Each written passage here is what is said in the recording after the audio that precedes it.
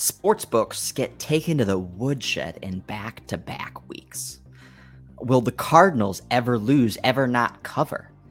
Cowboys, Cardinals, Packers, three of the hottest ATS teams in the league, all once again cover in week 6, 17-1 collectively. Will anyone ever lose in Survivor again? Every top Survivor team won. Favorites blaze through the week once again.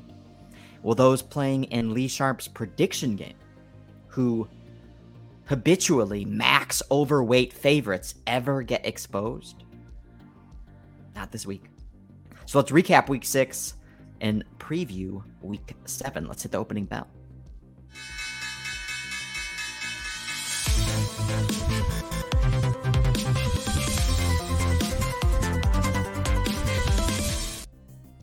Welcome, Kings, to this edition of the Not Your Daddy's Sports Betting Podcast and live stream.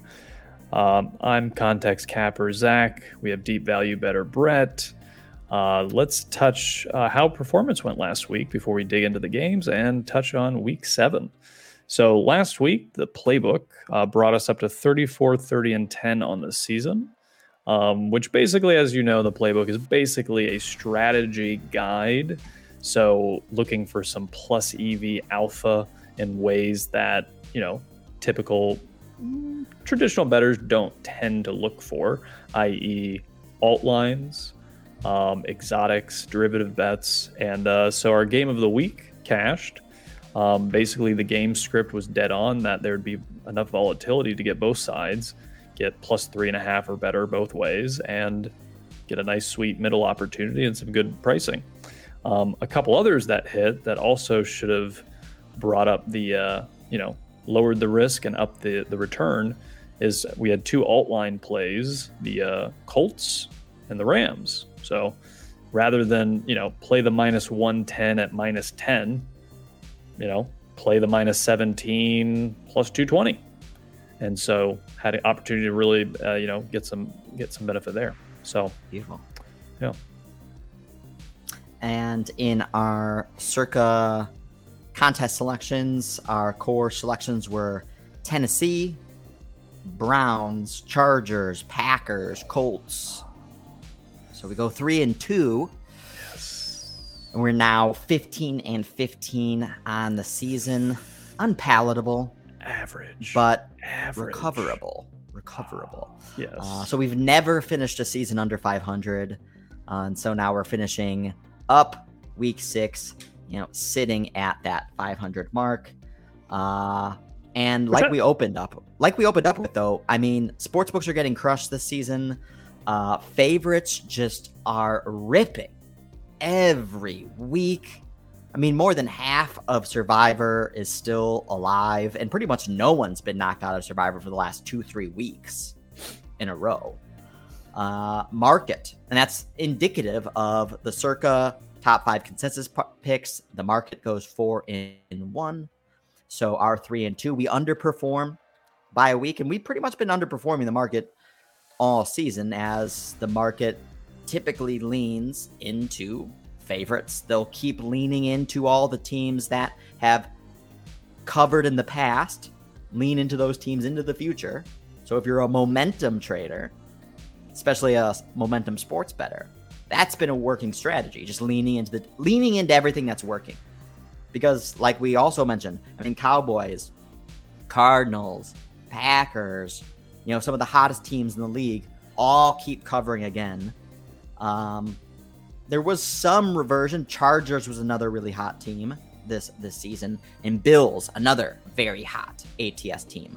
Both those teams failed to cover this week for only the second time each, and we faded one of those and leaned into the Titans on Monday Night Football, getting 6 points at home.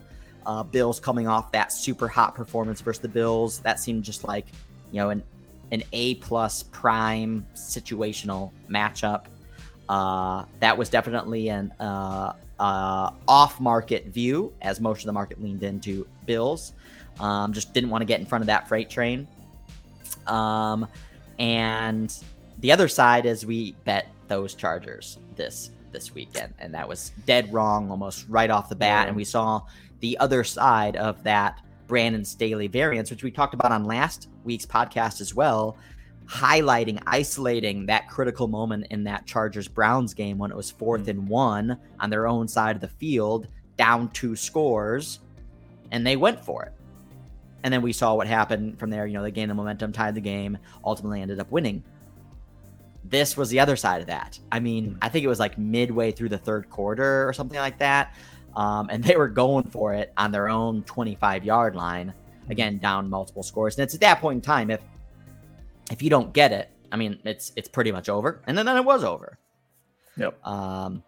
So how did you perform in Lee Sharp's prediction game this week? Once again, I was above water, which is good. But the market beat me again because the market keeps getting the favorites to hit, in my opinion.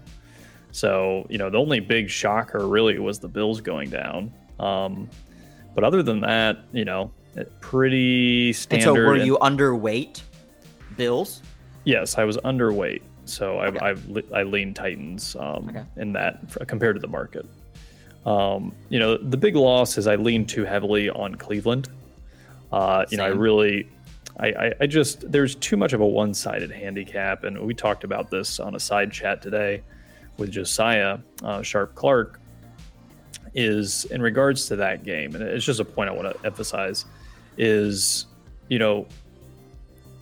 when you have a one-sided handicap of, man, Cardinals on the road, they're missing their coaches, Chandler Jones is out, Kyler Murray's banged up, bet the Browns. It's like, well, hold on a second. Browns are missing their best player. Browns have a banged up quarterback. Browns are missing offensive tackles. So it doesn't mean that you should go Cards or Browns, but it's a game that, like, why are you betting it? There's now that it's becoming a point where there's so much variance that, like, if you don't have a sharp angle, you really should just find value elsewhere. And that's where I'm disappointed with the Browns, is it really just got caught up buying one narrative, one side of a coin, and not really, looking at the other side fairly. Well, and on top of that, I'm primarily, especially out of our collective brain trust and the people that we pull information from, I'm definitely one of the leading kind of market-oriented handicappers. And I'm particularly disappointed that I didn't push back on this one, because obviously we saw some of the major headline-driving news out of Arizona, with COVID, etc. Hopkins being banged up, Murray's shoulder kind of being banged up. And the line didn't move materially from that news. And that's usually an indication that the market was more so ahead of it and had already priced it into a substantial extent, or it doesn't matter as much as you think that it does. Unless you want to take the angle that, well, the market's wrong about this, which this is, was such a broad headline that pretty much everyone would cite it as your leading reason for why you're leaning into the Browns. I mean, again, that's not the type of handicap that you want to be associated with, much less a side that you have high conviction overweighting. Oh, you love the Browns this week? Tell me why. Because I probably heard it on ESPN. Oh, yes, that's all the same reasons. Well, and what's sharp guy. What's frustrating too is we've actually, I don't think we've quantified it yet, but we know that the Browns without Nick Chubb, the market assumption is, well, Kareem Hunt is, he's so good, like nothing's changing. But then you lose Kareem Hunt. You only have, so even if that was true, which it's not, you lose one of them. So when Nick Chubb's out, the offense is not as strong. It's just not, and we've seen this in years past when Chubb's been out. It doesn't mean the Browns can't have a single good game, but the offense shifts, and Baker is just not good enough to take advantage down the field to kind of mitigate the loss of having, losing their best running back. So I don't know. It was just buying a narrative, which is dumb. We're smarter than that. We're better than that. Yeah. And hey, and there was some bad calls in this game. Early in the game too. Yeah. This didn't all fall on necessarily Baker Mayfield as well. There was a key drop by OBJ that comes to mind that would have extended the drive and the momentum, and instead, resulted in no points. Again, some bad holding calls, things like this. Yep. But again, this was just one of those games that just all the bad stuff just snowballed and just got out of hand, and it was pretty much out of reach quite quickly. And unfortunately, both of our losses this week, Chargers and Browns, kind of was a snowball effect. It was like, man, they're just out of it real fast. So I guess we pretty much just recapped that game. Real quick to end on Lee Sharp's prediction game. So I creeped up. I'm to 120, almost about to break into the top 100. Again, the market. Okay, there's 800 people in this game. The market is in 50th place. So market's good. Well, it's just that's how bad everyone is. But also, yes, that the market is, again, relatively efficient. And also that, again, the asymmetric aspect of this, of when favorites keep winning, you're going to keep eking by. And more or less, if favorites don't lose, you're never going to be, you're not penalized for taking on a ridiculous amount of risk. And the way I kind of parallel this as well is, there's a lot of, meme stock traders, crypto traders, and, there's this kind of running joke of, I made 1,500% returns this year. And like, what, you as, a traditional portfolio manager investing in equities and fixed income and alternatives on the side made 19%. Like, wow, snooze fest. And those in the industry know that actually one of the primary ways you evaluate performance, it's not by return. Okay, it's about risk.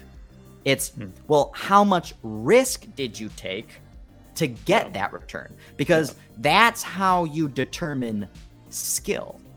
That is actually a core component of how you actually evaluate alpha. It's how you evaluate, is your performance sustainable? Or is this performance just, you're on a hot streak, you're getting lucky, and you're just you just happen to be on the right side of the market? But can you perform? Can you duplicate and replicate that performance year in, year out in different types of markets? Can you perform well when favorites are winning, aka like when large caps and kind of like all the major Facebook, Apple, Amazon are outperforming? And can you perform well when you go through a string of underdogs winning, when the favorites are getting their faces ripped off? So aka value, small cap, these types of stocks are outperforming. Can you perform well in different environments? And if you can, that's manager skill. And right now we've been in one market environment in the sports betting industry within the NFL so far this season, and that's domination by the favorites. And so that's akin to a market of all the only stocks winning is Amazon, Facebook, Google. And if you're not invested in those stocks, well, then you're underperforming. And that's kind of, how we've been. But again, that C is going to change. And I kind of keep saying that week in and week out. And so far we're week 6 and it hasn't. But again, we're not getting our faces ripped off. It's not like we're trying to fade every single market, but we're going to underperform in that environment. Yeah. Because that's not where skilled managers, it's not where they play. But yeah, it's a good point. Yeah, actually breaking even around where we're at, which I think we're better on our actual betting is. I mean, we're doing better than the sports books. Yeah. Their bets have been missing. Yeah. Not that they bet. And again, that's why I think how we can evaluate some of our skill, again, because we are more or less contrarians. We'll outperform when underdogs are definitely kind of winning more so than favorites. But the fact that the favorites have just been crushing it all season, and the fact that we're not just performing terribly actually shows, that we have been able to be selective, isolate those areas of where you can be contrarian, even though there's been so few of those opportunities. I think partially it's been because there are more better teams and more teams that are bad basically than I think we thought. So there's a lot of parity. Like I don't think there's a team that's going to go over 17 or over 18, whatever it is. But I think there's like the bottom 5 teams and then the top like 7 teams are just like in different, like drastically different tiers. So we're just not getting a lot of competition at times. Like even look at teams last year that were actually very competitive throughout the entire season.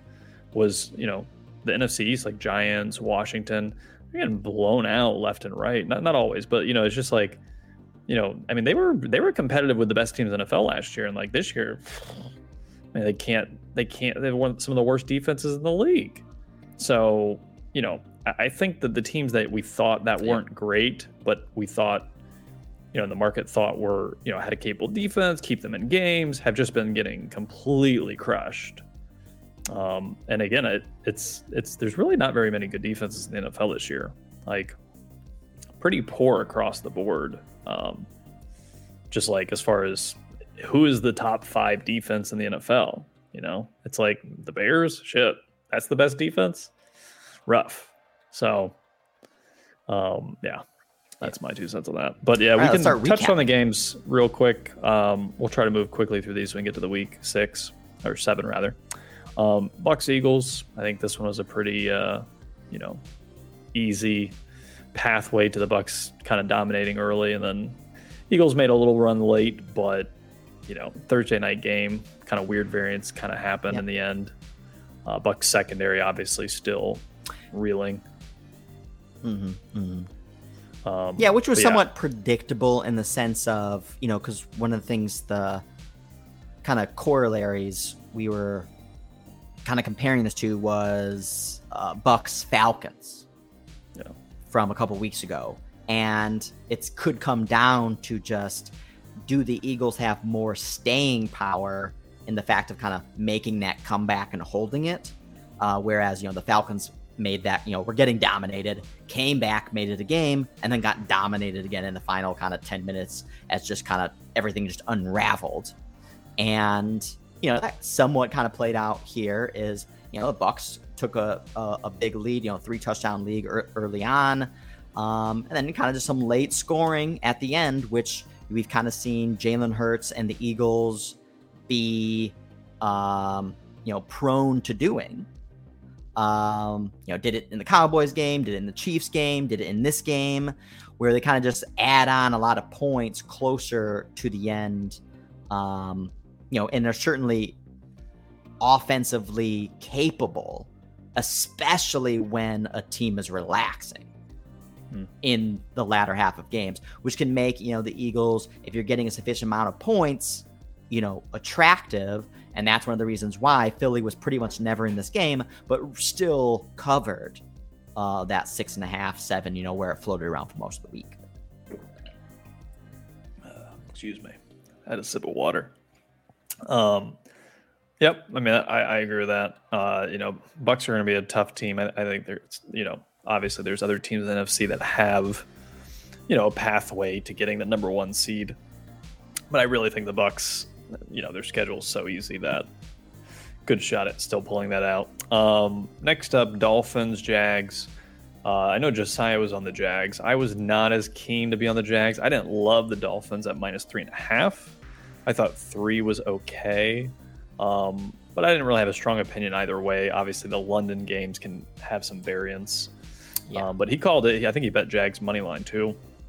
So I mean, it was a toss-up type game, but yes, for sure. Yeah, but I mean that Yeah, when you look at the win percentage, when you look at the win percentage, I mean, Miami was favored to win this game 75, 80% at 2 different times in the game. Yeah, so, in the second quarter, the winning percentage got all the way up to 80%.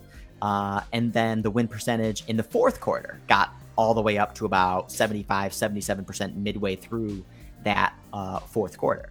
So, there's been a lot of really negative sentiment around the Dolphins following this game. I know, especially on Twitter, calling for a total revamp of the franchise, maybe even getting rid of Coach Flores because you lost to the Jags. Oh my gosh, I can't believe we lost to the Jags. It was a 3.5 point game. Exactly. Expected.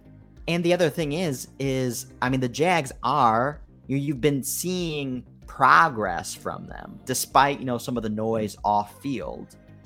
They continually kind of make strides on a week-to-week basis, kind of starting with that Cards game, the Bengals game, right around that area. And, particularly out of Lawrence and also leveraging Lawrence's legs and things like this. So, and again, there's talent on this team. Remember, in the offseason, again, there was some tongue-in-cheek people saying the Jags can win 6 to 8 games this year. And because the division is so bad that if they sneak out 8, maybe they even win the division. Yeah. And they had a rough going of it in the beginning of the season, which was, again, predictable, especially with Urban Meyer as head coach. And again, they snuck this win out. It's by no means did they dominate. So I don't know what all the negative sentiment around the Dolphins is. Next week, they play the Falcons. Otherwise, I would love that spot, especially off this loss in a game that they didn't play bad first. Again, there was some questionable late game decision making that allowed the Jags to even get in position to kick the game winning field goal. The one reason I'm not super hot on Dolphins Falcons is because obviously this game was just in London, and now the Dolphins are playing again 1 week later, which is, a rare phenomenon. And I guess, this was up to their decision. You get to choose. So most teams say, I want the bye after the London game. And they chose not to. They wanted to bye later on in the season. So now you got the Falcons coming off a bye with extra rest. And the Dolphins are now short on rest, coming straight from London. And that's one of the reasons why I think you see this line may look unusual to some, seeing Falcons -2.5, getting close to 3 on the road versus the Dolphins. And these teams are somewhat comparable, I guess. But again, so much negative sentiment following this game. I would love to bet Dolphins, and who knows, and maybe I will. But you hated the Dolphins all season. Well, actually, I was kind of impressed with the Dolphins. I know they're playing the Jags, but they really outplayed the Jags for most of the game. The Jags are obviously, it's an obvious reason why, but the Jags are a lot like a college team. A lot of emotion, a lot of they were I think they were crying in the locker room that they won. I don't know, just very dramatic stuff. So, Dolphins should have won the game. I think Dolphins will be fine throughout the season. I think they're going to figure out their footing with Tua.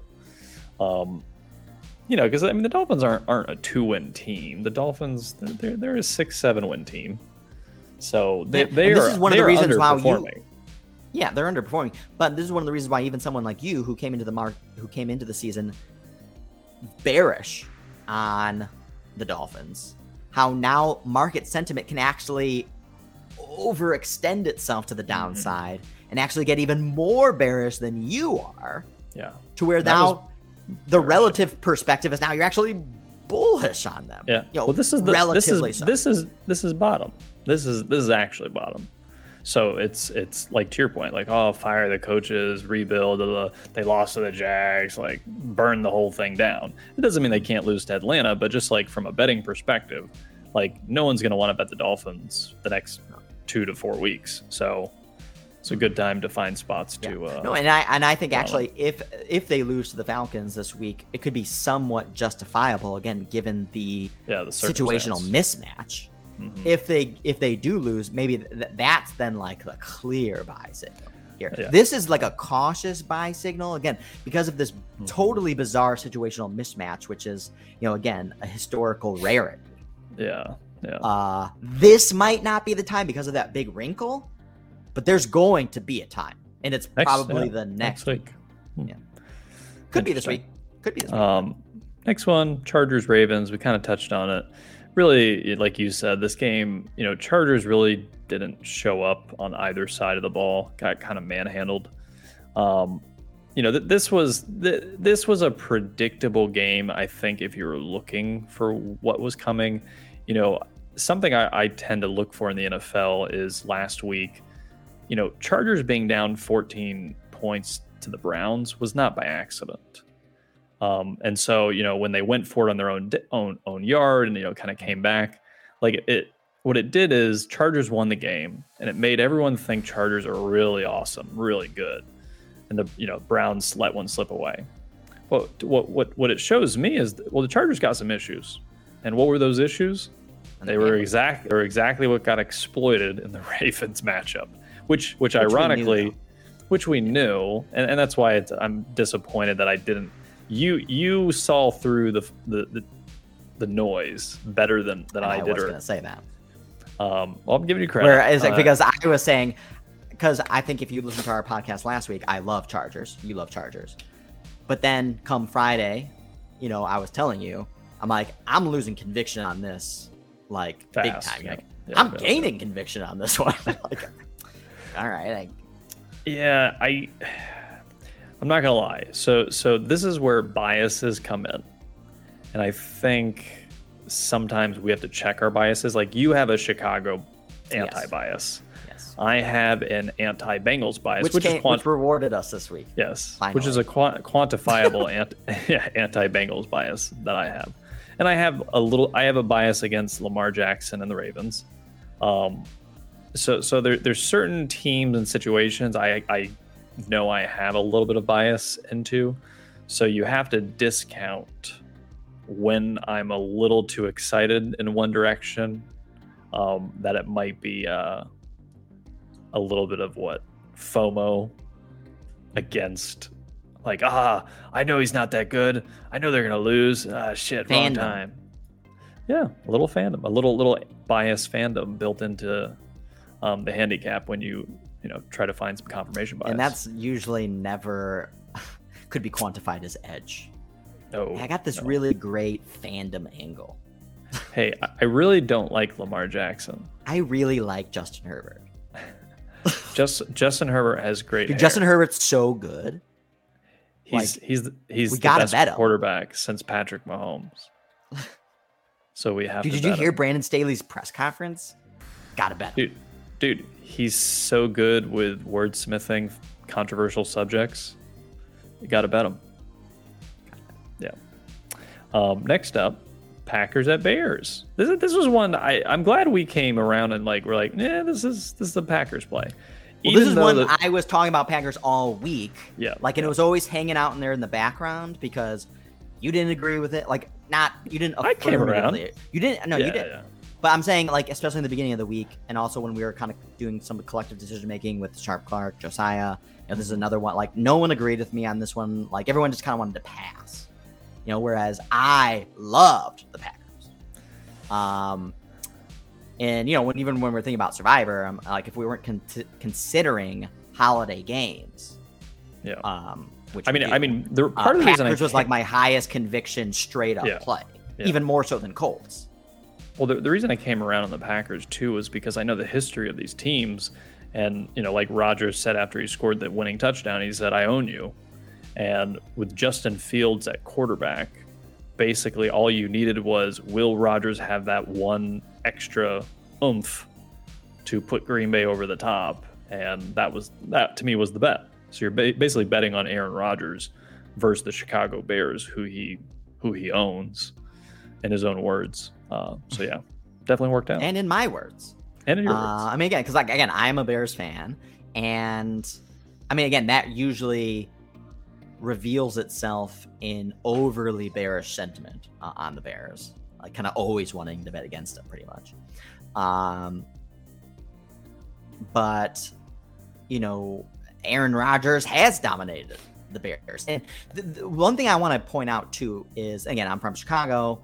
Like the Bears-Packers rivalry, I think, is a bigger rivalry than most other kind of rivalries in the league and in a lot of other sports as well, because of just the geographical overlap is just so intimate. I mean, it's incestual. Like the Packers and Bears fans intermingling, living in the same towns sometimes, or you live because it's just you just cross the border there, and you're kind of in Packers territory, or you cross the border into Illinois, and you're in Bears territory. Because Chicago is obviously at the top of the state, and most of the people that live in Wisconsin are there near the bottom of the state. And so there is just a lot of just heated animosity between the two fan bases. Also, there's kind of like the big city aspect and then like the small town aspect of this as well, whereas a lot of Bears fans think they're like smarter, more educated, more intellectual, and the Packers fans are like these hillbillies, living on a farm.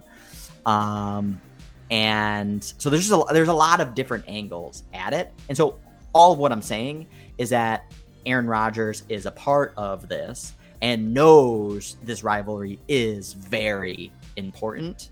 I remember when Lovie Smith was hired by the Bears, his press conference, his number one goal was not making the playoffs. It was not winning the Super Bowl, like a lot of teams would say. Literally, his number one goal was to beat the Packers.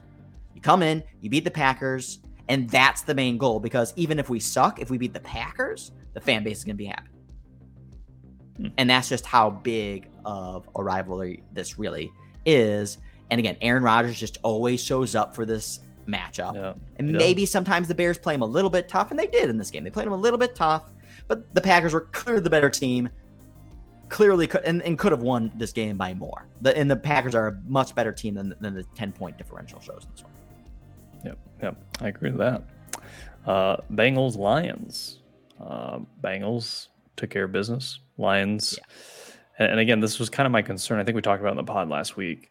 Is Lions have been trying so hard and just don't have a ton of talent that you're gonna have these games where like, oh, they're going to compete in this game, and that they completely shit the bed. Yeah, and it's in part because you can only keep it up so much, man. You start to when you're losing, you start to get a losing mentality, and it just becomes a spiral effect into maybe we do suck. Maybe I just want to get the season over. Whatever. And I'm disappointed that we had a little bit of Lions exposure. I think we picked them in one of our joint contest entries, and that was pretty much it. But I'm disappointed that we had any, because I think what I was talking about on the pod last week was, there's this, even though the Lions keep losing, there was this like boost of market sentiment, positive sentiment towards them. Because they keep playing so hard and they keep playing kind of relatively close, and like look at Dan Campbell's like emotion in the press conference, like that makes me want to like fight for him. And it's like, even though they keep losing, again playing relatively poor, that there was this elevated sense of like market support. And the Lions being only 3-point underdogs in this instance, it was like 3 and it was 3.5, kind of waffling back and forth. Doesn't matter if they're at home. Who cares? Like, the Bengals are clearly a much better team. And in fact, even despite how well the Bengals kind of play, they're one of the teams that does not get respect. And it's not getting respect this week, being a touchdown underdog versus the Ravens. And it's not to say that the Bengals are a bona fide good team, because as we talk about every time, they have some of the worst coaching in the league. So that's always going to be an Achilles heel there, and can be especially exploited by a good coaching team. Crap. And you didn't have that mismatch here. in this particular game. So I wish we would have been a little bit ballsy and leaned harder into the Bengals, thinking that this was probably a dramatically mispriced game, probably off by 3-4 points. Too bad. Well, yeah, especially because, all of the Lions come back from behind, look at us, we're pretty fluky, right? So it's not like, yeah, they've hung around. They're not as bad as people think. Yeah, they had a lead on the Packers at a half, but like they could easily have lost all their games by margin in the end. They're definitely. I think the coaching staff is getting the best out of these players, but we know their defense is absolutely decimated, and that Jared Goff still is not a good quarterback. And yeah, this was like just a very elevated price. This should have been a quick sell. Take advantage of that overextension and broader market sentiment for the Lions. Too bad we didn't. But now, a little bit of preview for next week. It just looks like the market has now just really sold off on the bad teams, and the teams that keep winning and keep covering.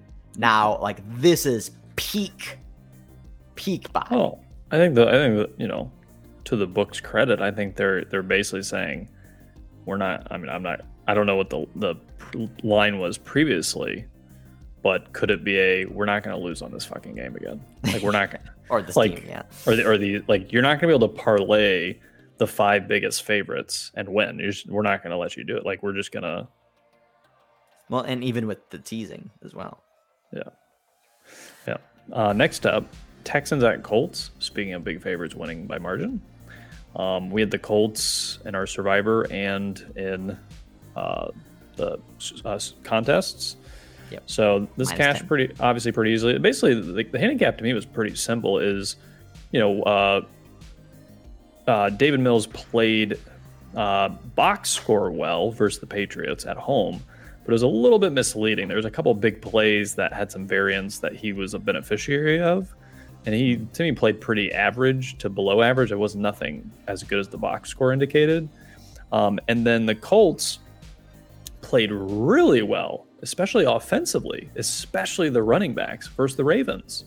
And that's what they want to do anyways. So I didn't see that stopping versus the Texans. So really it came down to, well, Colts are going to get their points, running backs are going to do well. Will the Texans keep up? And, based on the situation, the home, David Mills having variance to the downside, it was obviously a Colts or off play, and, we ended up going with the Colts. So, yeah. That was the easy one. And, one of the things that really did, and obviously there's all those offensive line injuries for the Texans that really persuaded us from one side to the other. And that really gave us the conviction also to put Colts in Survivor, even though it was the clear slam dunk consensus play of the week. I think more than 50% of the pool ended up picking them. And then we had Steelers in our other Survivor pool. So we have 2 entries in Circa's Survivor, made it all the way through week 6 and beyond. But again, half the pool has, so nothing to really pat ourselves on the back. The only thing I would pat ourselves on the back is saying that we have some great teams still at our disposal, because we haven't just been betting all of the best teams in order to get here. We've been taking some chances and been getting away with it, which, given that a lot of favorites have been winning, has probably been one of the best strategies to do. So we're definitely sitting pretty. But, another thing that convinced me on this matchup specifically was Josiah Sharp Clark. His analysis, he loved Texans last week. Again, was his game of the year, per se. And it won. Good and call. Then what I liked was then now this week, now you got Texans plus 10 versus a beat up Colts team. And he's like, oh no, now I hate the Texans. And now I like the Colts. Yeah, and that's good. And we've, because we've gone through this when you're kind of much more in sync with the teams, like, when to lean into them, when to lean out of them. And, it's because you're not a fan and you're not like, oh, well, this team made me money and now I like them, or you have like this positive kind of perspective of them, and you have these weird intangibles that are driving your decision making, even unbeknownst to you, which is obviously a weakness. You don't want that. And now he's like, oh no, I really like Colts, and this is the reasons why. And so I liked just that right off the bat, because I could tell that his decision making wasn't being influenced again by some of these outside factors that are ultimately to the detriment of your handicap, and that those factors weren't driving the decision. And then again, some of the offensive line stuff started to pile up, and it was kind of like the handicap just kept getting stronger through the week. And so we ultimately ended up cashing tickets, ended up winning in the contest, and winning in Survivor. Nice. Next up, Rams at Giants. Another big favorite crushes, crappy team. This was what we already and this one we got burned on. Yeah, again, this is one where, we're going to pivot our contest strategy a little bit. Basically what we've been doing is kind of like trying to get to a consensus on our 5 picks, which is not really great with 3 people. Like 2 people, I think you can do it. 3 people is just, we all see things slightly differently. So we're not getting the best of our plays. We're kind of succumbing to our average plays, which average results. You get average results, and that's what 15 consensus and 15. Consensus building returns consensus results, and consensus results are not going to get you anywhere in a contest. No. So while it feels good to go into picking games where we all say, you know what, we all like this, it's just not a great strategy. So we're going to pivot and see if we can kind of get some alpha along the way. Yeah, because what you're doing is you're also missing out on some of those edgy picks that, again, we think we're all relatively sharp handicappers. But if you have an edgy pick, it's hard to necessarily build a consensus around that. Yeah. And then you're missing out on those picks. And then coming to consensus on 5 of them with 3 people. I mean, just think of the numbers of trying to pull that. That's just impossible. Yeah. And again, I was lamenting to you earlier, disappointed that we are coming to this realization here in week 7. And we didn't do it in week 0 would have been ideal. Well, it was probably more prepared in the offseason, but we're building and we're building and we're building. So it's minds are here and there and other things. But it'll be good also, not just for this season, but for next season and future seasons. When we want to do this sort of kind of collective, handicapping with contests and things like that. So it'll be fruitful. Yeah. In this game, I mean, obviously, Rams dominated everything. I don't upgrade them off this though. I mean, it was. Yeah, no, it's. This is another one that was just kind of it just snowballed and and it just got out of control and then it was done. Yeah. Tony got knocked out early of this game too, so obviously one of their better weapons at Danny Dimes' disposal. And I think this is one of the things that we know when you back a bad team, this can happen. Yep. And it happened. Next up, another one. Chiefs dominated Washington with ease. This was kind of, I think dominated? We all, to a degree. I mean, it was close early, the first half, but then Chiefs pulled away. In part because, Tyler Heinicke is that kind of quarterback. He's going to have a good game. He's going to have a bad game. Obviously, the Washington defense is nothing to write home about. But then again, who's stopping the Chiefs these days? But yeah, it came down to, Tyler Heinicke had a bad game versus a defense that's probably starting to figure out how not to suck entirely. So yeah, nothing too crazy. Yeah, I mean, the Chiefs are clearly the better team, obviously. Yeah. But I mean, midway through the third quarter, I'm looking at the win percentage chart. Started to favor Washington midway through the third. Obviously, and that's not necessarily because the Chiefs weren't able to move the ball or anything like that, but again, the turnovers and stuff like that, bad decision making, drop passes, just forcing the issue. But Washington was not able to capitalize on KC's miserable defense. Again, they made some mistakes as well, some turnovers. So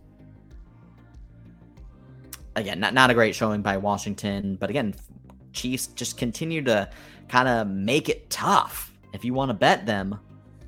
Because even though they ended up winning this game by 20, there was certainly several moments for, again, 75% of this game, you're thinking like they're not gonna cover.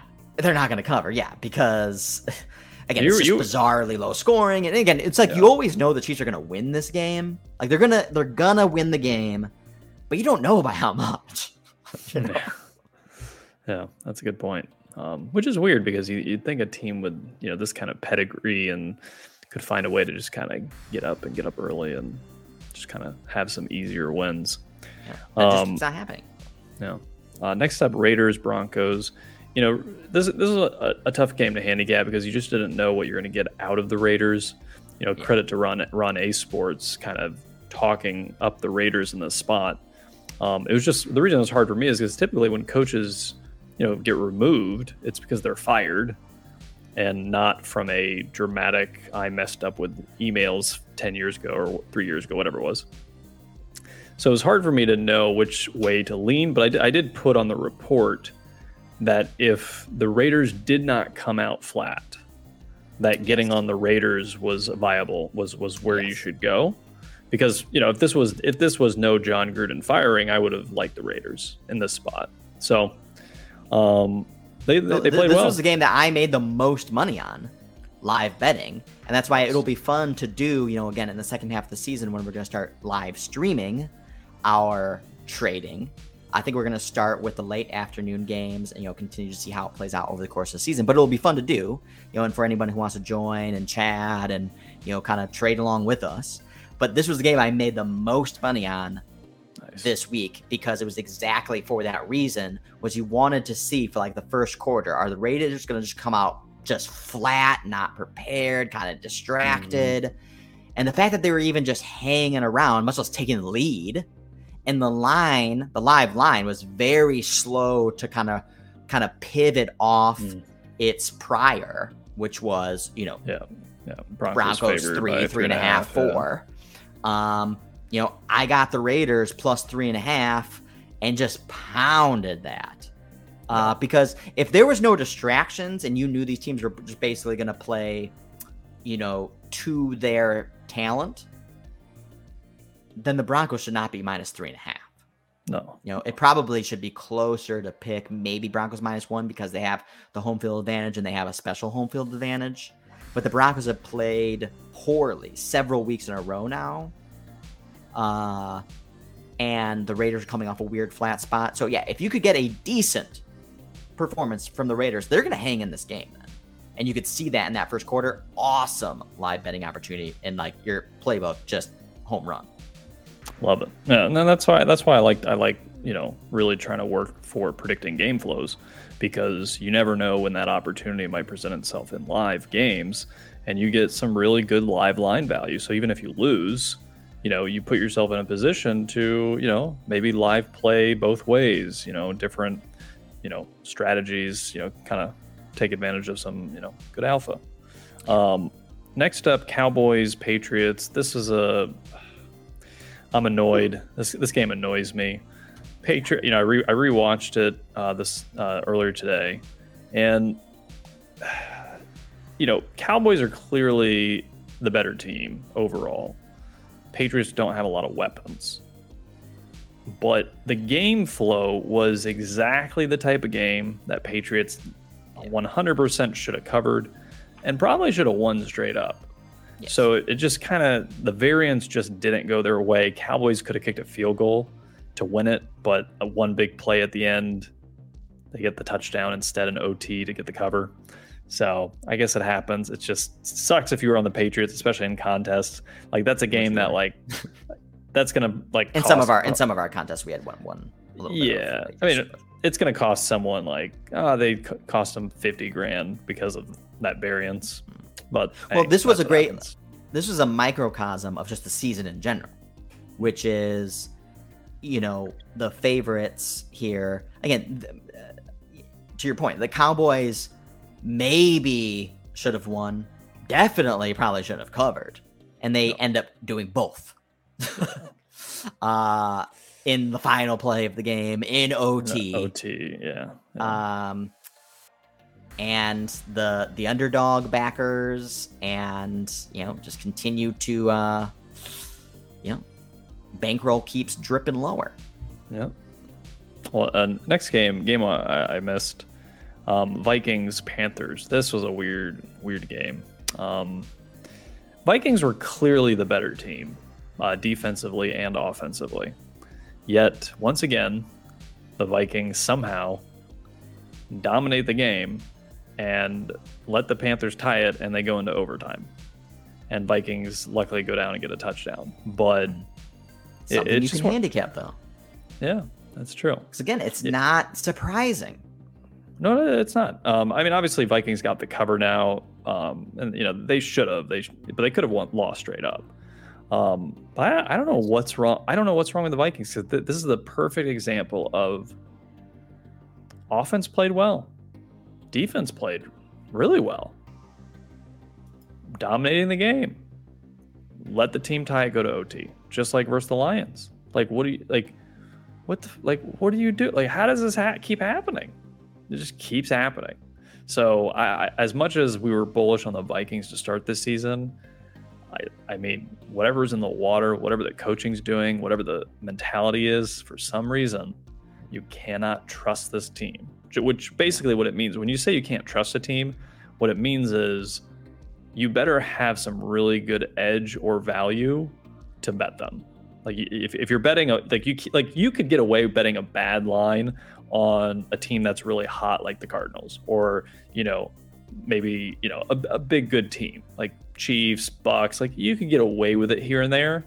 But teams like the Vikings, like, if you're getting a bad line, if you're getting a good line, you're in a risky spot. So it's just kind of keep an eye on that for betting into the future. Yeah. And again, there was some good plays, some bad plays, but net bad, negative performance by Sam Darnold. Negative EPA, negative CPOE. He's done. He's not done. Because again, he still then can redeem himself. He can. When you see him play again, to me, it's not like he's unrecoverable. There's bright spots there. It's just like, what are you doing? Sometimes, it's not that he doesn't have the physical ability to do certain things, or they're it doesn't, because it just comes down to legit decision making. And it's just like, well, just don't do that thing because you don't need to. And again, he helped them certainly get back into this game and into OT. Well, and that's the thing. He was terrible, and then all of a sudden he turned it on for a drive, and he looked great. He looked great. Yeah.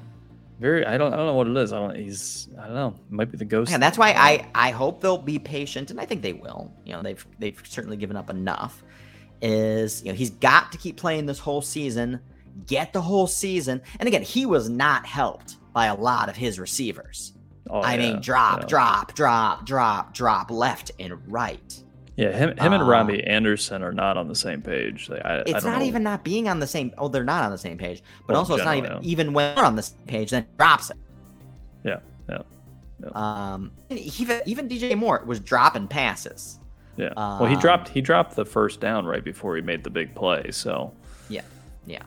So again, the fact that the Panthers even tied this, and got to where they were was actually pretty impressive on their end. So in select spots, we ended up not betting, we didn't have any Panthers. I mean, there was tons of hot money on the Vikings this week. I mean, this moved from, +2 to -2, -2.5 by kickoff. I thank you. And, I mortgaged my house. Wanted to participate in. Yeah. I mean, I did, but that was a personal choice.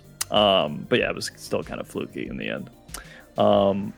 Seattle at Pittsburgh. This is a game also rewatched today. Pittsburgh, you know, they didn't dominate the game, but they were in the lead the entire game. I don't think they ever trailed.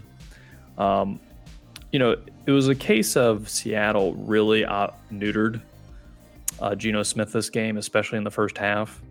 And the running game is what got Seattle going in the second half and then kind of opened things up for Geno. I think Seattle would have been better served to just say, you know, kind of throw Geno out there and let him take some shots, let him get a little more aggressive early, get him more comfortable early. And they didn't do that. So I think, again, it's a Pete Carroll part type of our handicap. Yeah, Pete Carroll type team just didn't, you know, Steelers did what they were going to do. Play pretty good defense overall. Not amazing, but okay. And, you know, Steelers didn't do any turnovers and got a couple of early touchdowns and, you know, hit their 20-point mark. But yeah, Seattle, I mean, I think if they just loosen up Geno Smith, I think Seattle can win some games with him. I don't love the team and the defense is not very good. But the weapons on offense, I mean, they can run the ball. They have, obviously, DK, you know, and some other receiver options.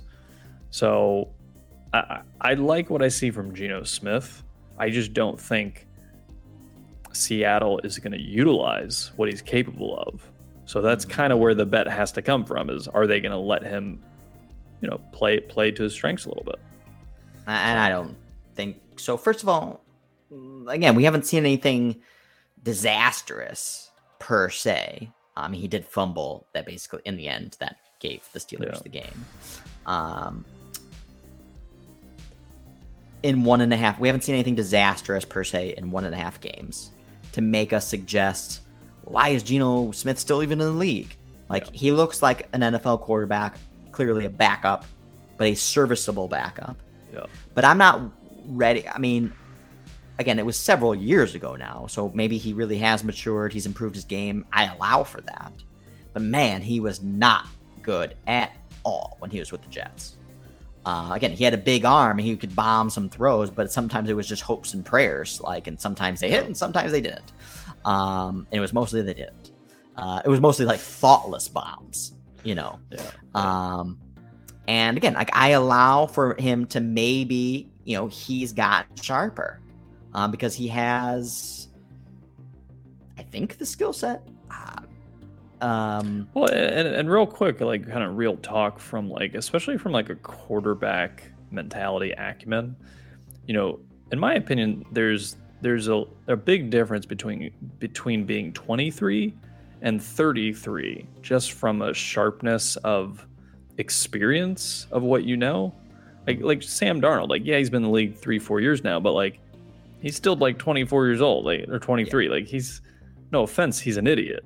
Like, I'm just saying, like, like Aaron Rodgers, regardless of his talent, his like just human acumen in his early 30s is heads and shoulders above anything Josh Allen is or anything Sam Darnold is. Like, it's just, well, and it's one of the reasons why someone like Ben Roethlisberger can probably even still be in the league is just because of his ability. It's in his head, you know, what he has to bring to the table as far as decision making, reading defenses, you know, being a leader, and much less so the physical ability at this point in time. Yeah, that's for sure. Still looks like he's shot putting the ball. It's pretty embarrassing. I honestly don't know how he is in the league, but my main takeaway from this would be, I do not upgrade Steelers by any means. I mean, they didn't cover and just squeak out a win. I'm not. I'm not upgrading the downgrade of the Seahawks post Russell Wilson from this either. It's kind of like still a wait and see. Yeah. But I'll say, like, Seattle is definitely capable in the right spots. Like, this was a game where, like, they don't look incapable. Like, this isn't a team. Yeah, they're a 20-point team now. Like, their offense is kind of like the Steelers, to be honest. Like, they're not going to put up 31 points. I mean, they can, but obviously not consistently. Bills at Titans. Yeah, Titans we had got the win. Exposure to Titans. Titans win straight up. King Henry. And this was definitely the right side, as they were in kind of like winning or within the margin. And even just the matchup. I mean, there's a lot of Bills defense is amazing going into this game, and the Titans shut that down because they just manhandled them. They just were more physical, had more power, and I think Bills is a little bit of a finesse defense, rely a lot on speed and aggressiveness, but not necessarily size and strength, and that showed itself in this game. They just didn't have the strength and toughness, like not that they're tough, but like just physical edge really went to the Titans, and that's really the difference in this game. So and also there was this post hoc evaluation of them post Chiefs game where it was like, I think the Bills defense is kind of good, and then they slow down the Chiefs. Oh, well, then they must be really good now. Like now you've got confirmation out. But maybe they are a good defense, but they cannot be a great defense every single week. Like it's not how it works. And especially coming off a big win, going on the road on Monday Night Football for say more than capable offense that some people would think was a top 5 offense coming into the league, or coming into the season. And they're banged up and stuff like that, but obviously they easily have the best running back in the league. More than capable quarterback who can do the things that he needs to do, and then are getting healthier along in the wide receiver room. Although it looks like Julio Jones got banged up again in this game, so you're going to have to monitor that moving forward. But the Titans should never have been +6 for this match. Oh no, that's why we bet it. It's just I think that was the final nail in the coffin. Was this line is just so big for no reason. It's crazy. It was. All right, next week. We're on to the next week. Next week. So Crossfire. What we played last week, I picked 5 games for you. You picked 5 games for me. We didn't keep track of our records, so we're gonna have to look back on that. We'll update the records next week. But we forgot exactly who we picked last week. You think you beat me? I think I beat you. No, I think I won. So we'll keep track of that next week. But what I was thinking about, what we should do for whoever wins, more or less for whoever loses. Whoever loses, we have to do that spinning game that we did again, where everyone who watches our live, gets say a Sam Darnold jersey. Not a Sam Darnold jersey, but we'll figure out what it is. But it's got to be $100 or more in value, and whoever. We'll keep track of who watches our live stream, like the final weeks of the season, like last, 15, 16, 17. And everyone who kind of watches our live stream weeks 15, 16, 17 gets entered into the contest. And then we'll do the spinning thing. And then the loser has to pay out to whoever that person is. Do we buy them something, or do we pay them in crypto? I think we give them $100 in Bitcoin. 100 Bitcoin? Yeah, 100 Bitcoin. Hey, how'd you guys start your company? Gave away 100 Bitcoin. Holy shit. We made it. All right. Okay, so Crossfire. 5 picks. You pick first. Okay. I'm going to give you... I love it. Bengals Ravens. Bengals +6.5 on the road. My biases are here. Over unders 46.5. I really only apply this to division games, but like typically these teams, when they play each other, Ravens have tended to fare well against the Bengals. But I hate that the Ravens had a really good game last week. Bengals are playing well. I got to give Bengals credit. They have been playing well. Have they gotten crushed? I don't think they have. Or is there one game they got beat pretty bad? No, I don't think so. So they've been in every game. And Bengals defense. I mean, that's what's been impressive. So yeah, I think I'm gonna take the points. I think I'm just gonna let it be what it is. Just take the Bengals, take the points at this point. All right, so I'm marking you down for Bengals. Do you want to be cocky again and you want to go Bengals money line? No. absolutely not. So this is what I'm going to say about this. Is this, again, anecdotally, we still got a couple days here. So this isn't my fully crystallized handicap on this. But I'm going to say I like Ravens now. Because you've been so anti-Bengals all season. And now you're late to the party. Now you're trying to drink the Kool-Aid. You're late. Right? And one of the things I would say about the Ravens is we know, I mean, when they get going, when they start figuring things out, it's really not that volatile. Yeah, it's like they just keep ramming it down people's throats. And the one thing that you will have to admit is kind of, it's like the Ravens kind of keep getting better every week. I mean, they dealt with a lot of injuries, and they've been dealing with a lot of injuries, and they are dealing with a lot of injuries. But you know, I think they have the coaching staff. They have some of the senior leaders on the team to be able to kind of make it through. Yeah, fill the holes, plug the gaps, and that's what they're doing. And they're putting in some really good performances, kind of week in, week out. And you make a good point. I mean, let's not to dig too hard on recency bias, but who did these two teams play last week? Chargers and Lions. Just from Bengals looked pretty good. Who gives a shit? They played the Lions. It's. I mean, the Ravens had a very impressive win. I mean, really took care of the Chargers. So I think you might be right. I mean, kind of, just finding their rhythm. I did. So it's definitely going to go the other way. And again, I might not actually. Again, this is almost barely a team-oriented handicap. It's more or less just an evaluation of broader market rhythm, and the fact that you've been so anti-Bengals all season, and you keep missing out on all the opportunities to make money on them, and now you want to do it. Now you see the light. I don't want to. And you're late. You're late. That's fair, but I don't want to. Take it away from me. All right, so your game, I'm going to do, just because I like to see you squirm, Chicago at Tampa. Yeah. 12.5. I'm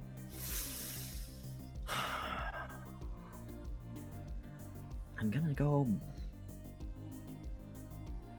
I want to see the injury report on this, but for the sake of this game, I'm going to go Bears. Wow. Look at you. 12.5. It's hideous. But it's an awkward number. I see that they don't want to go to a full 14 anymore. I don't know if it ever got that high. In fact, I think maybe I saw a 13 or something, so maybe it looks like there's a little bit of buyback. But this is it's a lot of points. I mean, I don't know, actually. I mean, what? Falcons, how much were Falcons? Falcons were like 11.5, right? I mean, I don't want to pull this card, but I'm going to. Bucks have really not done a good job covering.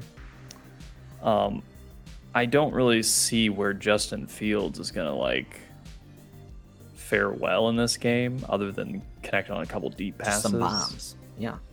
But I think it's some bombs, and it's going to be the Bears' defense that.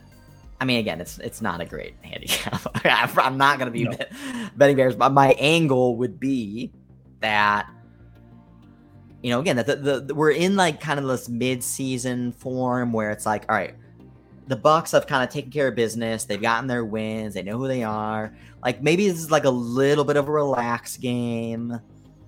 We see that type of thing happen. The Bears have shown signs of being able to I don't know, it's actually not. Yeah, great. It is a lot of points though. It's a lot of points, and I think again, Justin Fields can throw a decent deep ball. It's whether or not. And the Bucks have a secondary that is exploitable. Mm-hmm. So I don't think the Bears are going to hang with them, make it a close game. But I think this definitely can be some a backdoor opportunity. For sure. I agree. I agree with the back door. And I think a way to consider handicapping big spreads over 10 is, you really have to have a clear angle, ideally on both sides, that, the away and the home team.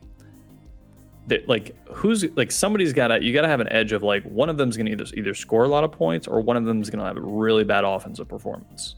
Ideally both, right? So it's kind of why I liked the Colts last week, is I thought there was edge on both sides of it. So for this, is there edge on Bucks scoring a lot of points? No, it doesn't really look like it. The Bears getting dominated. It's feasible, but I think it's definitely feasible. It's definitely again, like I don't know if I could easily see 38-10 too. So yeah, well, and that's but see, that to me is how you have to approach the game is where your leans for how that Bears offense is going to perform in this game, and how the Bucks offense is going to perform in this game. And if you have a good lean that like, oh, Bucks are going to score points and the Bears won't score points, like then it's like, oh, okay, well actually you can take the 12.5 and go and lay it. So yeah. Okay, my turn. I'm gonna do Stafford Goff revenge game. Lions plus 14. Jesus. On the road versus the Rams over under 51.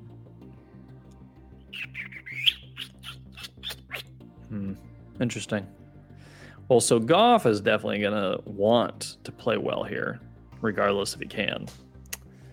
I mean, this is very personal for him. I honestly think he was shell-shocked that McVay rugged him. But if it's Goff versus McVay, I mean, who's got the edge? Obviously McVay. Yeah. But I also wonder, God, it's just hard. It's hard to double into what's already happened. Rams crush Giants. They're going to crush the Lions again. 14 points is a lot again. So you got to look at it from, can the Lions score some points here? I think they can get to 17, 20 points. And the Rams have underperformed. The Rams have. Like, I mean, it's not that they've underperformed. They have had instances of underperforming. Yeah. And then Rams, I mean, Sonny Michel's a little banged up. Lions' real Achilles heels, the rush. The whole defense. Let's be honest. See, that's the thing is the Lions' defense. And what I would say is, I mean, again, I don't want to influence. I don't want to influence your decision here yet. So keep going. I think I'm gonna do Lions because I think 31-20. I mean, you cover. So. Yep. What I would say is, again, just thinking about, we've been handicapping, watching football for a long time. And it's kind of like the reverse Ravens type aspect where it's like you talked about earlier. The Lions have been out of a lot of games, but then like kind of make it a game in the end, where it was like there was a fine line of them making it somewhat of a competitive game or getting crushed. And now we got that big crush by the Bengals. And it's like, do you have a few weeks of like this spiral out of control type few series of games that all kind of lines up right too for you just to get crushed? Because again, they in a lot of games they were losing by double digits and then they make it a game. Yeah. Do the Rams even let the Lions make it a game? Because is there this weird, again, alternative reasons? Obviously, both teams want to win the game. They want to win every game. So you like, even when you say like, oh well, Goff definitely wants to win this game. Goff wants to win all the games. And if anything, I would say, oh, Goff definitely wants to. I feel like he's emotionally distracted by this game. Yeah, you're like overly focused, and so like, who is going to be compromised by that more so, him or McVay? Because again, like the Rams staff knows Goff, the Lions staff doesn't know Stafford. It's a new staff. Yeah. So, again, you picked the Lions. You locked it in. You're deeply exposed to the Bengals and Lions right now. Two teams you've not wanted to support all season. I've supported Lions. I've had some Lions support. Maybe. I probably would not bet Lions here. This is one big line that I probably would not bet. I got a good one for you. Okay. No, I don't want that one. You have a good one, but you're hesitating. I'm building it up. The suspense is killing you. Yeah, Eagles, Raiders. Eagles +3. Raiders. I think this is clear Raiders, in fact. And it looks like it's going to go to 2.5. So are you going to give me 2.5? Yeah, you can have it. I don't think it comes into play. All right. I think if Eagles cover, they're going to win straight up. So maybe I could definitely see it being 3. Again, obviously I want to take a little bit closer look at the injuries, things like that, because I would say I'm taken by surprise if especially this going to 2.5, because I mean, again, maybe you had this one hurrah type game versus the Broncos, and now there's like the hangover effect of the reality of the situation, and you still don't have, Gruden, and there's like some after effects here, and like they're not out of the woods of that quite yet. It's like they built off the adrenaline or whatever kind of was, we're going to show them or whatever, and you just have this like kind of standalone outperforming game. Yeah. But on the other side is, again, maybe it's not that big of a deal as far as, it's a big off the field deal, but maybe it's not a big on the field deal, which is obviously two different things. And maybe there isn't a meaningful overlap between the two to the point where it actually affects on-field performance. And if that's the case, I feel like the Raiders should easily be -3 or more versus the Eagles. Because I mean, what is this? Say the Gruden thing doesn't even happen. It's Raiders 2.5, Raiders 3, or is it like Raiders 4? Yeah, definitely 4.5. 3. Yeah, 3.5 to 4.5, I would say. Yeah, and so that's why I would say Raiders. Yeah, Raiders. That's fair. That's fair.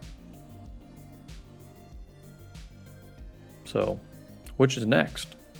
You have no angle? Nothing? Basically, you said you think the Eagles are going to win straight up.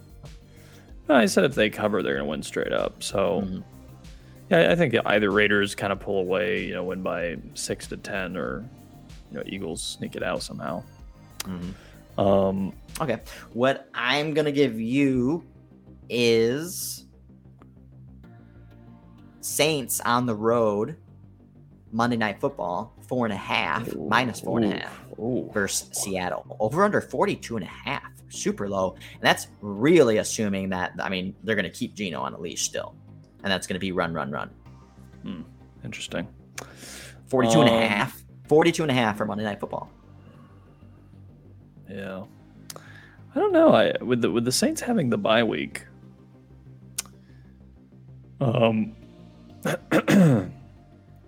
yeah, the only thing is going West Coast, when the Saints start this game, their body clock's going to be like 11 p.m. at night. No, this makes no sense. Seriously, you're a West Coast guy. No, you're a West Coast guy, okay? And there's other West Coast guys that think along these lines. Remember, okay? It's Monday Night Football. This game starts at the same time, like the same absolute time, no matter where you are. So, but seriously, I've heard that comment from multiple West Coast people. I don't know why. Why did I think that? Wait, no. Are you? Hold on a sec. Yes, the game starts like the time of the game does not change where it is. So no, I understand that. No. Well, what we're saying is, if the Saints are on closer to Eastern Standard Time body clock, when they go to the West Coast and have a 7 p.m. Pacific time start time. No, but the game starts at so if it was I in guess New you're Orleans, right. It's starting at the same time.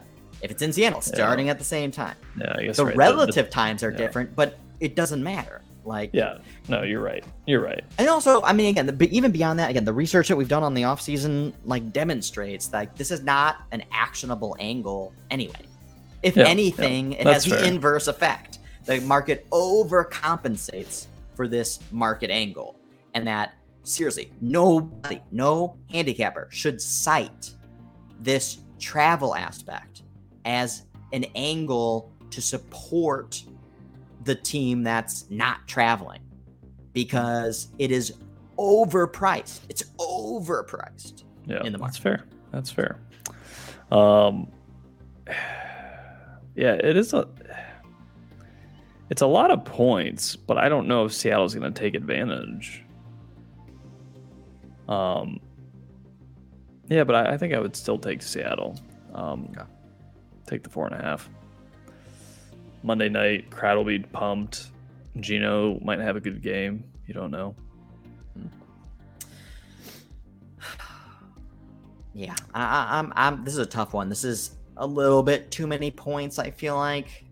Yeah, I think it should be 3.5. Probably would have to do Seattle, because it really just comes down to how error prone is Geno going to be. Because again, we've only seen 1.5 games. In 1.5 games, you can not look yourself, your true self. You can, you put in together a few good games. The defenses had to adjust. Defenses don't have tape. Now New Orleans has 1.5 games of 2021 version of Geno. That's more of an edge than Pittsburgh had.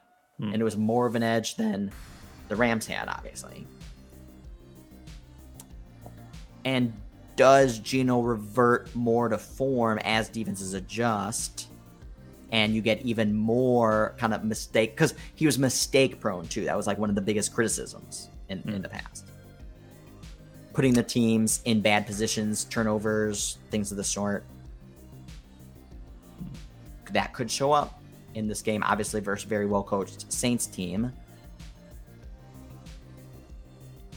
A game I don't want to bet, but I would probably lean Saints. But I'm terrible at betting Monday Night Football. So are you. So hey, we're 1-0 if the season started yesterday.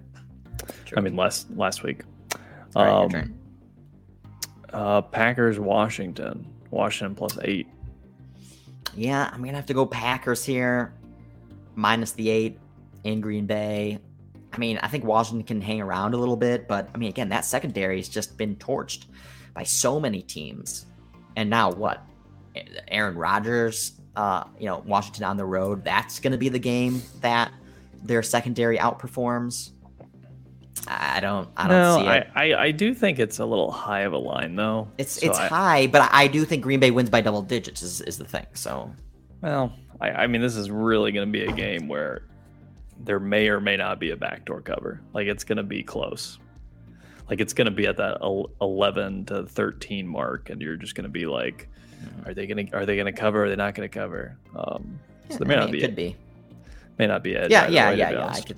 I could see it, but I don't want to play for that angle. So I mean, can Washington win the game? Unless, like you said, there's a reversion of the defense, which seems unlikely. So probably not. The way Washington wins this game is like that the defensive line just gets like insane pressure like makes Aaron Rodgers' life miserable and makes him start making like some really bad decisions. But I feel like even if they force him to throw, he'll be able to find like 2 decent lofts to Devontae Adams or something where he's like basically kind of wide open, gets him in stride, and they have like 270 and a 55-yard touchdown.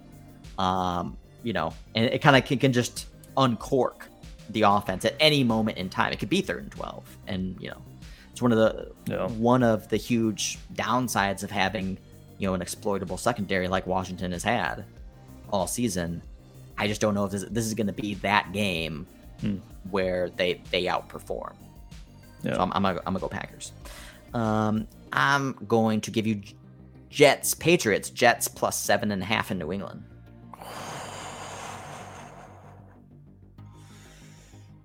Well, the question is under 42. The question is, did the bye help the Jets or not? Obviously, so there's two pieces of information. Obviously, the bye week, everyone knows, but the one that I think people are going to be less up to speed on is, let's not forget they already played. So there's a level of for Zach Wilson. Who does that give an advantage for? Hold on, I think Zach Wilson. Because he can't play any worse. So at least now he has an idea of what to expect, even if he doesn't even know what to expect of what not to expect. So that in itself should mitigate the unforced errors And if the offense has proved at all in the bye week, it's a lot of points. Like, and Patriots are not explosive. Like, the only reason they crushed the Jets to begin with is because they had those 4 just. I mean, that's So if you mitigate the turnovers, there's Jets should cover. So. What about Mac Jones? Don't you think Mac Jones is getting better? Yeah, I think he's getting better, but they just don't have the weapons, and so the offense is not explosive. So really, the only way Patriots are going to get over 24 points in a game is with turnovers. And Jets scored 11 the first game, I think, or something. Can they get 17? One more score, one less turnover. So do you think Zach Wilson's going to be less turnover prone? Yeah, I mean less than 4. So maybe 2. Well, maybe 0. With 0. Do you want to make a bet on that? And again, the Patriots defense is not over good. Under 0.5 turnovers. Over 0.5. Less than 1.5. Oh, 1.5. Less than 1.5. At like plus 140. I think he's still going to be turnover prone. I think we've seen already what the Jets have done in multiple times, like where they let him be aggressive and it hurts him, and then they try to be too conservative, and then that hurts him as well. Basically, nothing. They're figuring it out. They're figuring it out. They're figuring it out. But I don't know if they've figured it out by week 7. And I think maybe Bill Belichick is going to have the bye weeks, throw different things at him. But now the bye week, I guarantee you, the bye week is let's figure out how we can beat the Patriots. The 2 weeks to prepare for a team that they just played, not just a team. Like, they just played the team. I think that's material edge. So you're getting 7.5. Like, that's it's a lot. It's way too many points. So. Okay. Your turn. How many more do we have? Is the last one? You got 2 more. 2 more for me, 1 more for you. How many more games do we even have enough games to pick? Let's go. Panthers at Giants. Panthers -3. I'm gonna take the Giants. Oh wow. +3. God, you've totally left the Darnold band. No, I haven't. No, because one of the things you and I have talked about quite ad nauseum offline, especially around betting the Panthers, is we don't bet the Panthers -3 on the road. We don't do that. Yeah. We take the Panthers in advantageous situations when the market sells off on them. This is not the market selling off on them. -3 on the road? Oh yeah, it's a big. Why are they -3? I don't care who it is. Wait. Hold on. You're right. Why are the Panthers -3 on the road? I mean, again, this is not a high conviction play on the Giants. This is a for sure you don't bet the Panthers. Yeah, -3 on the road. Doesn't make any sense. Panthers are 6 points better than the Giants. Is that what this is saying? Well, under a traditional handicapping scenario. Yeah, I'm saying if this was a traditional implication. I mean, the Panthers are definitely better than the Giants. The Giants are so banged up. I really got to look at the injury report because I assume that's primarily what's driving this. Because the Panthers are definitely better than the Giants. But I mean, the Giants are coming off a miserable performance. Panthers are coming off a performance that probably the score looks a little bit closer than they played for 75% of that game. Obviously, a lot of cracks in the Panthers. There's some comments coming out of that locker room as well, from Coach Rule and things trying to emphasize the running game. And you really just hate to hear that. Again, it's not like the Giants have a sharp coaching staff either. It's a game I don't really probably want to bet. I don't know, but again, you're putting it to me now, and I'm going to say Giants +3. Actually, I think I'm on that now. Makes more sense than last week. Okay, last game for you. I'm going to give you the game we talked about a little bit earlier. Falcons -2.5 on the road in Miami.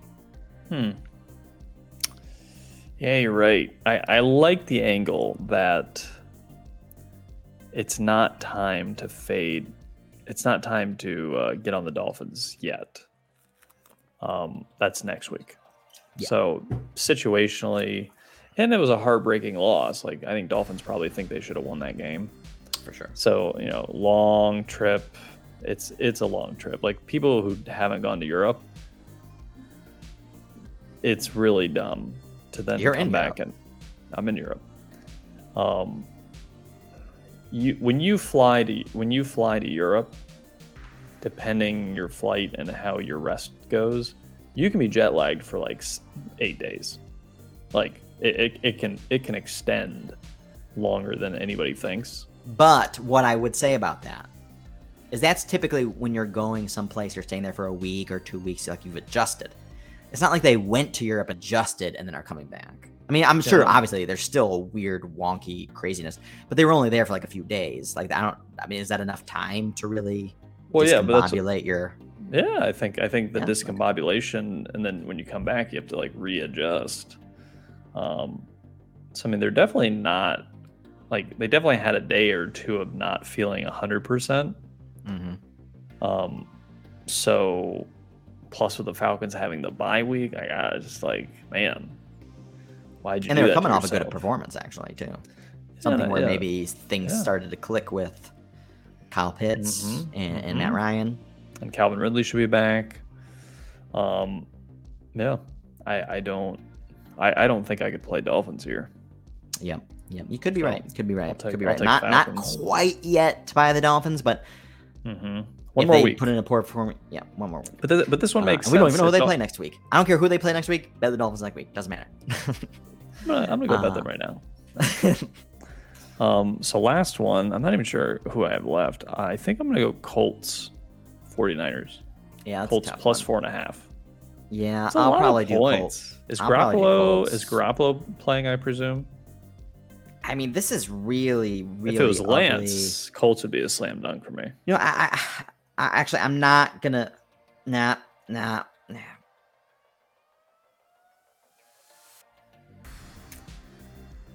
I'm gonna do Niners. I know it's just enough points to make you uncomfortable. Yes. Niners coming off their bye. Yeah. I guess how getting healthier, and the Colts are getting injured again from last week. So I want to look at more in their injuries. I know they lost. Their offensive line got banged up again. Paris Campbell banged up.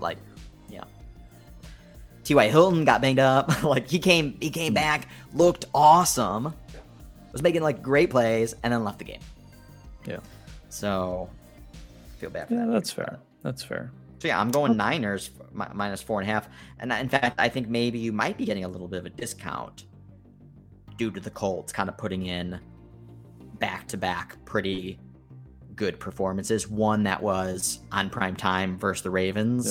And then another one where no one probably watched it, just looked at the box score and be like, oh my God, Colts like crushed the Texans. Well, also a good point to kind of remember for this game is Colts. I mean, this is a little bit of an awkward travel spot, They had the Monday night game, short week, Texans, and now they got to fly out to the West Coast again. So it's not an ideal rhythm as far as the last 2 weeks goes. Okay, so you have Bengals, Lions, Seahawks, Jets, Falcons. Wow, I think you picked every bottom 5 team. Wow. Definitely and I got gonna lose. I got Bears, Raiders, Packers, Giants, Niners. You want to trade? You want to trade your 5 for my 5? No, and I only feel confident maybe about 2 of those at this point in time. So we'll see how this plays out. But so that wraps up this week's edition of reviewing Week 6, previewing Week 7. Thanks to everyone for listening, for maybe watching. If you're watching us, this is the first time we've done a stream actually in quite a long time. Getting our ish together. So again, thanks for listening. Watch us maybe next time. And that will wrap up this episode. That's the closing bell.